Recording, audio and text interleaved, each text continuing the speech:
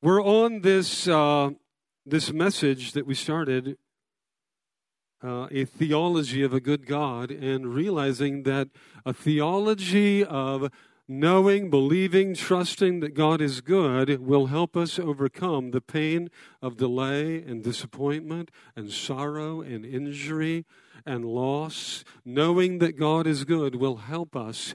And having that theology fixedly framed in our hearts, I talk about this in Restored Life, or some of our circles, as having green light theology. We should plow ahead for breakthrough in every area of our life unless you get a red light, right? If the Holy Spirit says shift here, shift there, stop. But if the Holy Spirit is not giving you a red light, then guess what? You have a green light. You have a green light. You have a green light to raise the dead. You have a green light to heal the sick. You have a green light to prophesy over your life and over those around you. You have a green light in God. And it's important that we have this fixed in our hearts, that God can take, and we've been talking out of the life of Joseph, that God can take the bad and bring good out of the bad, that He doesn't need everything to be good in your life, that He can actually sabotage the bad. He can sabotage Satan's plan in the bad, even if you've been part of the cause of the bad, to bring it around to produce good. That God will get you to your destiny, your destination, if you will keep your heart fixed on Him. And we've been talking, and last week we introduced this idea of testimony, because I was thinking through the testimony of these that are featured, especially in the Old Testament, the Josephs, the Daniels, those three Hebrew guys that were with them, and there's just on and on and on we could go. With Abraham, we hear about the testimony of Abraham when we get over to Romans chapter 4, who, though he considered his body as good as dead, grew strong in faith, giving glory to God. This is an expression. He grew strong in faith, considering that He who made the promise was well able to perform on it.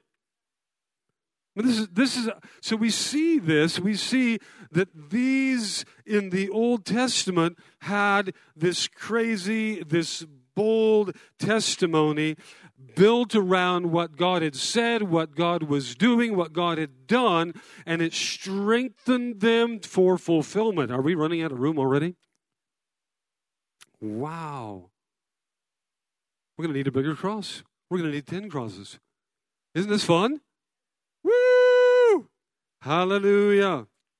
Okay, so I've got a few things I want to talk to you about with the power of your testimony, because this here represents 33 testimonies, 33 breakthroughs that will actually produce a host more. These are like seeds that are sown. When these testimonies, when a testimony is sown, it has the power to reproduce. Did you know your words are seeds? Your words are seeds. So as you recount what God has done, you actually activate the seed to reproduce what He's done in somebody else and in your future and in your own life. Isn't that good? Number one, I want to just go to the life of David today and talk about how a testimony is a proclamation in the face of battle. A proclamation in the face of battle. Now, typically we might say, well, no, I thought a testimony was talking about what God has done. But I want you to remember, we talked last week how that the etymology of the word test and testimony come from the vial or the vessel in which an element would be put in and heated up so as to discover what the element is actually made of. And so this that we have as a testimony actually is something that we exalt to become superior, to become like superimposed over the top of every circumstance. Before we ever have a victory, we have a testimony. That testimony brings forth a victory. And that testimony that we have before we have a victory is a testimony of what God has done, what God has said over our lives, that when circumstances find us under pressure and under heat, this is what comes up. This is what bubbles up out of this vessel, out of this vial, under pressure and under heat. That God is victorious, that God will bring me through this, that God is more than enough. Yes, is that all right? So let's go to the life of David a little bit. I wanted to pick it up and just talk about some of what he did, because we see David, and it came to my mind that this was so good, because we see David, when he approaches Goliath, it says that he actually runs to the battle line. Contrary, maybe, to some situations or some of our own pattern in the past, seeing that actually a challenge with a giant is an opportunity for a victory. And so he runs to the battle line. And this is what he declares. By the way, we know that Goliath, this is chapters 16 and 17 of 1 Samuel, we know that Goliath was taunting Israel, and he had done so for days. And they're in this valley that was called the Valley of Elah, and he's taunting Israel, and he's taunting the children of Israel, and he is essentially, he's doing the thing that he shouldn't do. And David knew that. And what a cool thing that he did. He's doing the thing that he shouldn't do. He was actually invoking the covenant promise that God declared over Abram in chapter 12, verse 3, that I will bless those who bless you, and I will curse those who curse you. He was activating what? He was activating that curse. All at once, he was setting himself up to be the enemy of God. Not the enemy of these troops, not the enemy of Israel, but the enemy of God. And so the blockade that he was setting forth, the taunting, the declaration that he was setting forth, David is hearing this, right? He comes into the camp. He's a young man. He's in his early 20s. He's the youngest of the sons of Jesse. And we don't know how far previous to this event, but previous to this event, Samuel had sought him out by the direction of the Lord, found him in Bethlehem, poured the flask of oil upon him, and he's now anointed, and it says the Spirit of the Lord came upon him from that day forward. Yeah? Now that would, as you begin to discover that the Spirit of the Lord is upon you, that would embolden you. That there's something about my life now that's just kind of changed. Something's happened a little bit. Something's shifted. Something about my life. How many of you could say today the Spirit of the Lord has come upon you? How many of you have broken arms in the building? I mean, I'm hoping that everybody in the building could say, because we see him leaning into, this became a confidence shifter in his life. This became a confidence shifter in his life. He knew something had shifted, something had changed in his life. When the flask of oil was poured upon him, the Spirit of the Lord came upon him, and it became a confidence shifter in his life to where he was emboldened against things such as enemies, even the enemies of what he had been given charge of. How do we know that? Well, because when Saul says to him, are you sure you want to do this? This is a giant. I don't know if you really want to do this. David says, this will be nothing for me. Your servant has killed a lion and a bear. Anybody wrestled with a lion or a bear lately? We did go into a cage with some tigers who were quite docile, and you've seen some of those pictures in Thailand. But we're talking about a lion and a bear that were probably quite hungry and looking for some flesh to eat. And David had discovered that he had a grace on him, he had a favor on him to confront those kinds of enemies and to overpower them. And so, as he begins to reflect on this giant, he's reflecting on this giant with the testimony the testimony that was growing out of a confidence of an anointing. And he was actually putting to test that anointing through conflict. He was running to conflict, not running from. Now, I don't know where you go to get away from a lion and a bear. I'm not sure, because they climb stuff. So I'm not sure. But he, in conflict, had overcome both of those, and those entities themselves are metaphors of resistance and demonic entities and harm. And so he has overcome them, and he brings this testimony. And I'll be able to do that as well. Then when he runs to the battle line, this is what he says. David says to the Philistine, 1 Samuel 17, we're going to pick it up at 45. We should have it up on the screens if you don't have your Bible. You come to me with sword and spear and javelin, but I come against you in the name of the Lord Almighty, the God of the armies of Israel, whom you have defied. This day the Lord will deliver you into my hands, and I'll strike you down and cut off your head.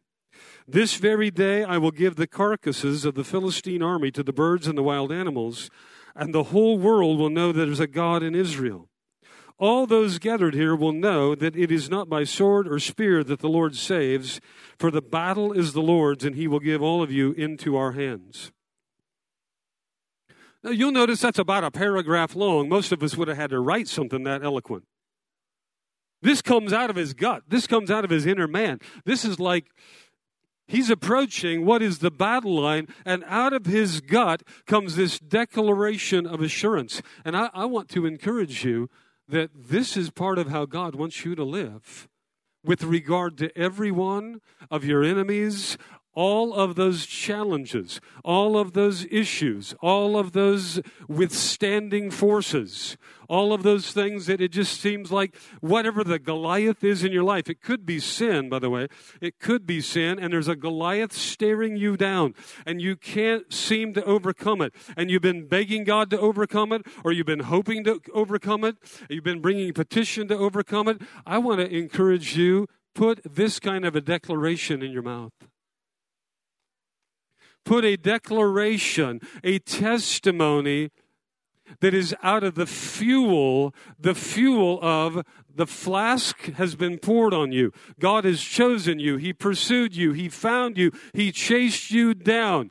It wasn't an easy thing to get to Bethlehem. It wasn't an easy thing to hide essentially what God was doing. God shows somebody, and Samuel gets there, and he's like, is it this one? Is it Eliab? Is it this one? And God says, no, I don't look upon man like you do. I'm not looking at the outward appearance. I'm looking at the heart. Oh, is there one more son? Yeah, there's one more. Listen, God likes something about your heart. God likes something about your heart. He's pursued you. He's grabbed you. He's run after you. He's chosen you. He's sent Samuel to anoint you because he loves something about your heart. And he didn't do this so that you would lose, so that you would be under the Goliaths, the giants in life. He's done this that you would have power over the giants in your life. But when you face them, how do you face them? Do you have that testimony that God is with me? It is time today to forsake every, well, I wonder, well, I hope, phraseology and verbiage and talking and testimonies. When pressure and heat come on you, woo, God will give us victory over this situation. Yes? It's a proclamation in the face of battle. It's a confrontation of our enemy. It's a verbal proclamation of a surety that we want to bring. Number two, a testimony is a proclamation after a victory. This is fun, what we're doing here today. I don't want us to forget what's going to happen over the next few weeks, because this is fun, what we're doing today, because a testimony is meant to be waved in the nose of the enemy. A testimony is actually meant to lead you to your next victory. Satan is actually doing us harm. There's actually something going on with the church when we forget our breakthroughs, when we set them aside and our memory is not working to hang on to our breakthroughs. This is a victory for the enemy, because your victory with a breakthrough is actually a proclamation that is meant to go before for the next enemy, which is larger, which is bigger, which is more advanced, which will lead you into a greater place in God. This is why we have to recover. We have to love and recover our testimonies, that which God has done, because we stood our ground, as Joe talked about today. It's a proclamation after a victory. Number 2, it's a war club to damage the enemy and his reputation. Now, here's where I want to go with this, and so that you see this. David runs to the battle line. He makes his proclamation, and then he slings his stone. It hits the head of Goliath. Goliath falls. He runs. He didn't even have a sword. He runs. He pulls out Goliath's giant sword, cuts off his head. Do you know what he did with that head? Do you know what he did with that head? This is the coolest story ever. He did something with the head. Now, this is actually a part of historical culture that in Montana, when we get a deer, we put it on the front of the car, and then we come into town and we cruise the gut purposely in the jacked up 4x4 with the mud terrain tires, the 35 inchers and the lift kit and the fog lights, with the 4-point rack on the front of the hood, with a little blood oozing down the hood. This is what David did. You know where that came from? It came from David. It came from the mighty men.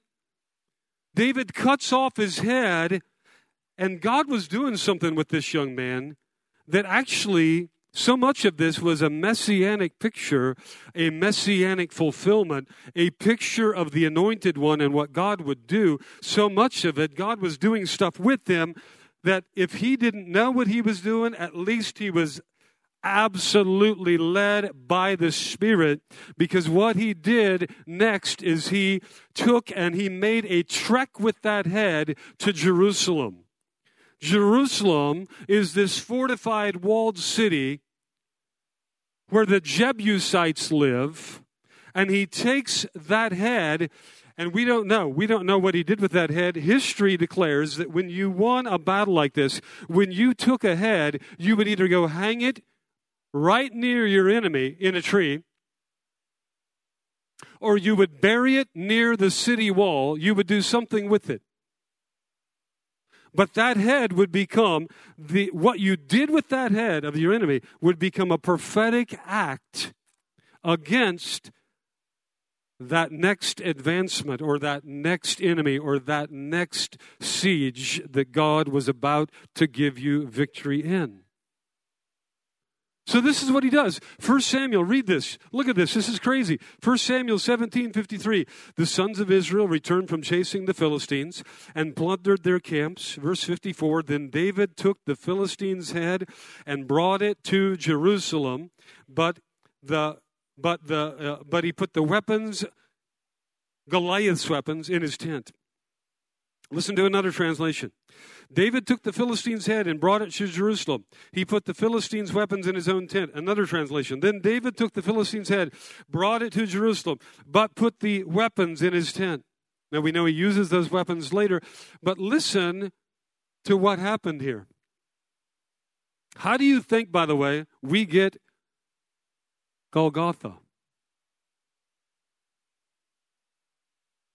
Where was Jesus crucified? Golgotha. By the way, the Greek word transliterated or translated for us is Calvary. Have you heard of Calvary? Anybody sang a song about Calvary? Did you know Calvary in the Greek is the word cranium? The hill of the skull. Is that the coolest thing ever? Kraneeon.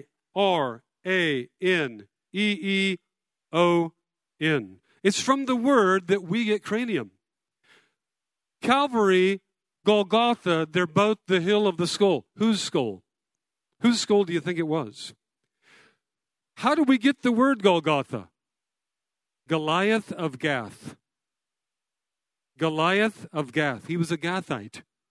That war in the valley of Elon, it was against the Gathites. This was Goliath of Gath. This is how we get the word Golgotha. This is how we get the word, the hill of the skull. Where was Jesus crucified? On that hill. Whose skull was under his feet as he was crucified?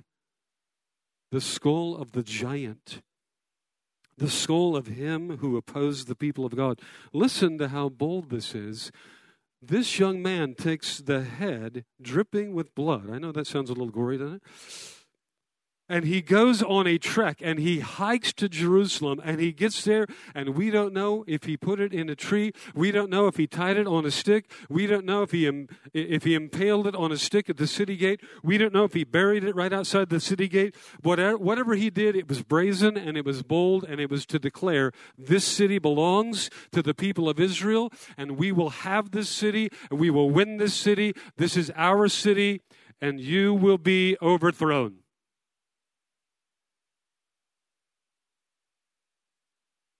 It was a declaration. Your testimony is a declaration for your next victory.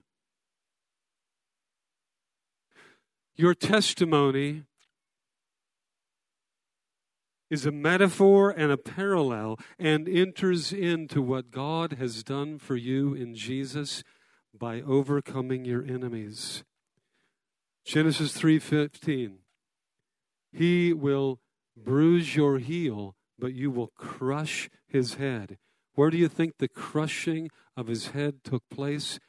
Is this amazing? It took place on the hill of the skull, on the very place where David put that head. This is what God has for you. God has you to use your testimony. Your testimony fortifies you and prepares you. There's something spiritual happening. There's something powerful happening, and it prepares you for that next victory, and it allows you to enter in to the ongoing victory that God has ordained for you in Jesus. In 2 Samuel chapter 5, we follow the story, and as soon as he's coronated as king, David's coronated as king, he says, we're going to Jerusalem. And they go and they take the city. And they yell from the wall, David's men, listen up. Even the blind and the lame cannot defeat us. And David says, it's already settled. It's already settled. It's already settled. And they go in and take the city. Your victories are tied to your testimony. Your victories are... This is why the enemy wants us to forget the good things that God has done. Number 3, a testimony is bragging on the goodness of God. It's an intentional glorification of God. In the face of silence, we leave the victor in question. We leave room open for doubt. What was it? Was it me and my skills? Just all those new classes I've been taking? Was it probably my education? Was it that new suit of clothes that I got? Was it that vocal training? Was it those new shoes? Was it? If we don't acknowledge that the victory belongs to the Lord, I mean, if you read 1 Samuel 16 and 17, it is so overt, it is so crazy overt that David gives glory to God. He continues in every single victory to give glory to God. There is no doubt in his mind who has given him the victories. Listen to what he says. Listen to this. Do you remember this? We read it a moment ago. All who are gathered here, this is at the Valley of Elah, at the fighting line, will know it is not by sword or spear that the Lord saves. For the battle is the Lord's, and he will give all of you into our hands. The battle is whose?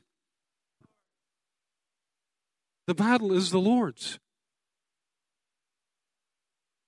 A testimony is intentionally we glorify God. Let it be known. Victory is not in my stature. It's not in my education. It's not in how pretty I am, how homely I am. It's not in my muscles or my height. It's not in all that I do well. A couple weeks ago, I went down to Bethel for the leadership training, and we're there with 1,000 pastors and leaders from all over the world, and they've got Bill and Chris and Danny up on the platform, and they're asking them questions. And, it's almost comical because they're saying, people want to know, how does all this happen? And what in the world? And, what should they do? And these guys, they kind of elbow each other. They just kind of rib each other, and they're like, we kind of don't know. I mean, to be really honest, they said it's about 95% favor and 5% skill.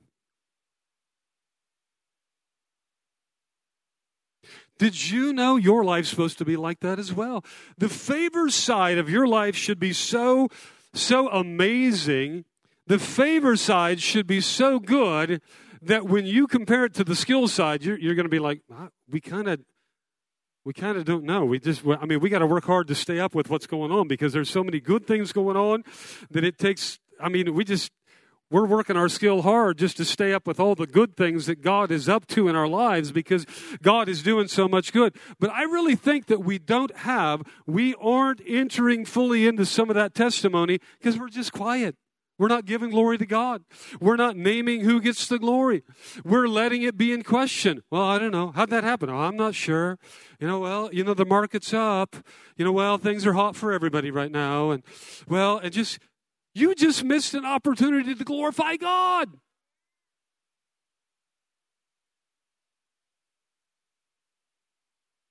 Let's not miss an opportunity to glorify God.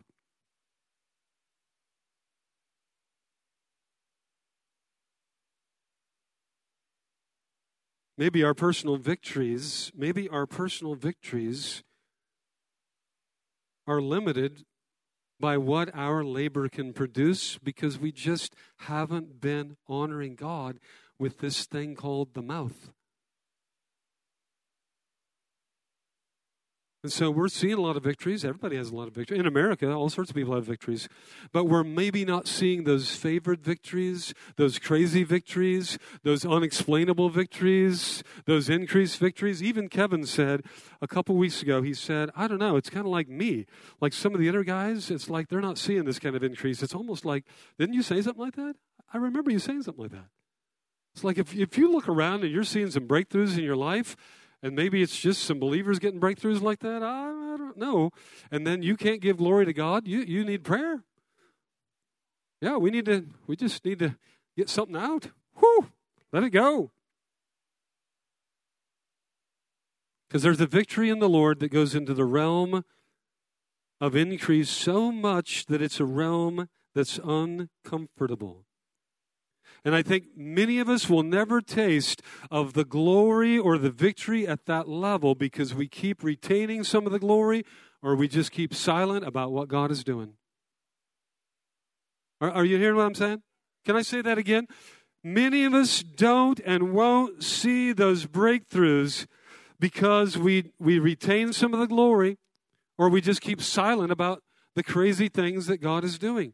Did you know the more you make known His glory, the greater the glory appears? Because when God can trust you with glory, there's more where that came from. Did you hear me? When God can trust you with glory, there's more from where that came from. There's more. He's got more. Yes? So bragging on God is a powerful thing. And I think sometimes we let our qualifications get in the way of truly giving God all glory. Why? Because we rely upon them.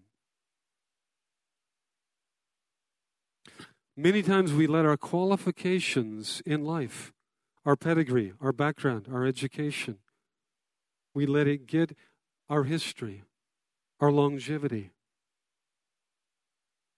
our performance. Well, I'm a hard worker, that's why it's happening. We many times let our personal qualifications get in the way of giving God full glory for breakthroughs. And then that hinders the overshadowing of a greater glory. And God said He's ordained that we would go from glory to glory. That we would go from glory to glory. Yeah? Let's stand this morning. I'm going to ask the band to come and help us.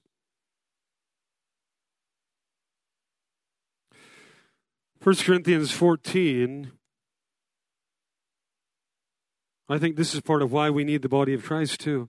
Part of why we need one another. Part of why we need fellowship like this. Part of why we needed 33 things up on the cross today. Isn't it fitting that the cross represents dominion over the giants? And so we pin our testimonies to something that means, that symbolizes dominion over giants. Breakthrough into promise, breakthrough into all that Jesus has ordained for us. I think this is part of why we need each other. I needed to hear that you had 33 testimonies today. Did you know we edify each other, build each other up? When Paul talks about praying in spiritual language during their gatherings, when Paul talked about that, they were pretty excited about the outpouring of the Spirit. They were pretty excited. In 1 Corinthians, he's writing to them, to the church at Corinth, and they were pretty excited about the outpouring of the Spirit and the gifts of the Spirit and everything God was doing. And so, but he says to them, because they were starting to function, like even in these kinds of gatherings, speaking too much in their spiritual language, the language they had received when the Holy Spirit came upon them, instead of speaking in languages that one another could understand. So this is interesting. He says as a correction in 1 Corinthians 14, if I pray in a tongue, my spirit prays, and my mind is unfruitful. So what will I do? I will pray with my spirit, but I'll pray with my understanding. I'll sing with my spirit, but I'll sing with my understanding. Otherwise, when you who are praising God in spirit are there, how can someone else who's not been put in the position of the inquirer say amen to your giving of thanks, since they don't know what you're saying? You're giving thanks well, but no one else is edified. This is crazy. You look at that passage, he's saying this is part of how we encourage one another with testimonies we can understand, with giving of thanks that we can understand. That when we are making known what God has done and the goodness of God and how He's intervened in our lives and how He's shown Himself rich and good, it edifies the person beside us. It edifies, it builds up, it encourages, it strengthens that one beside us. Yeah?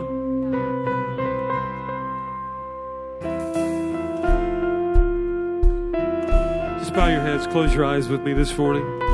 Would you just begin to welcome the boldness of the Spirit to come in your heart?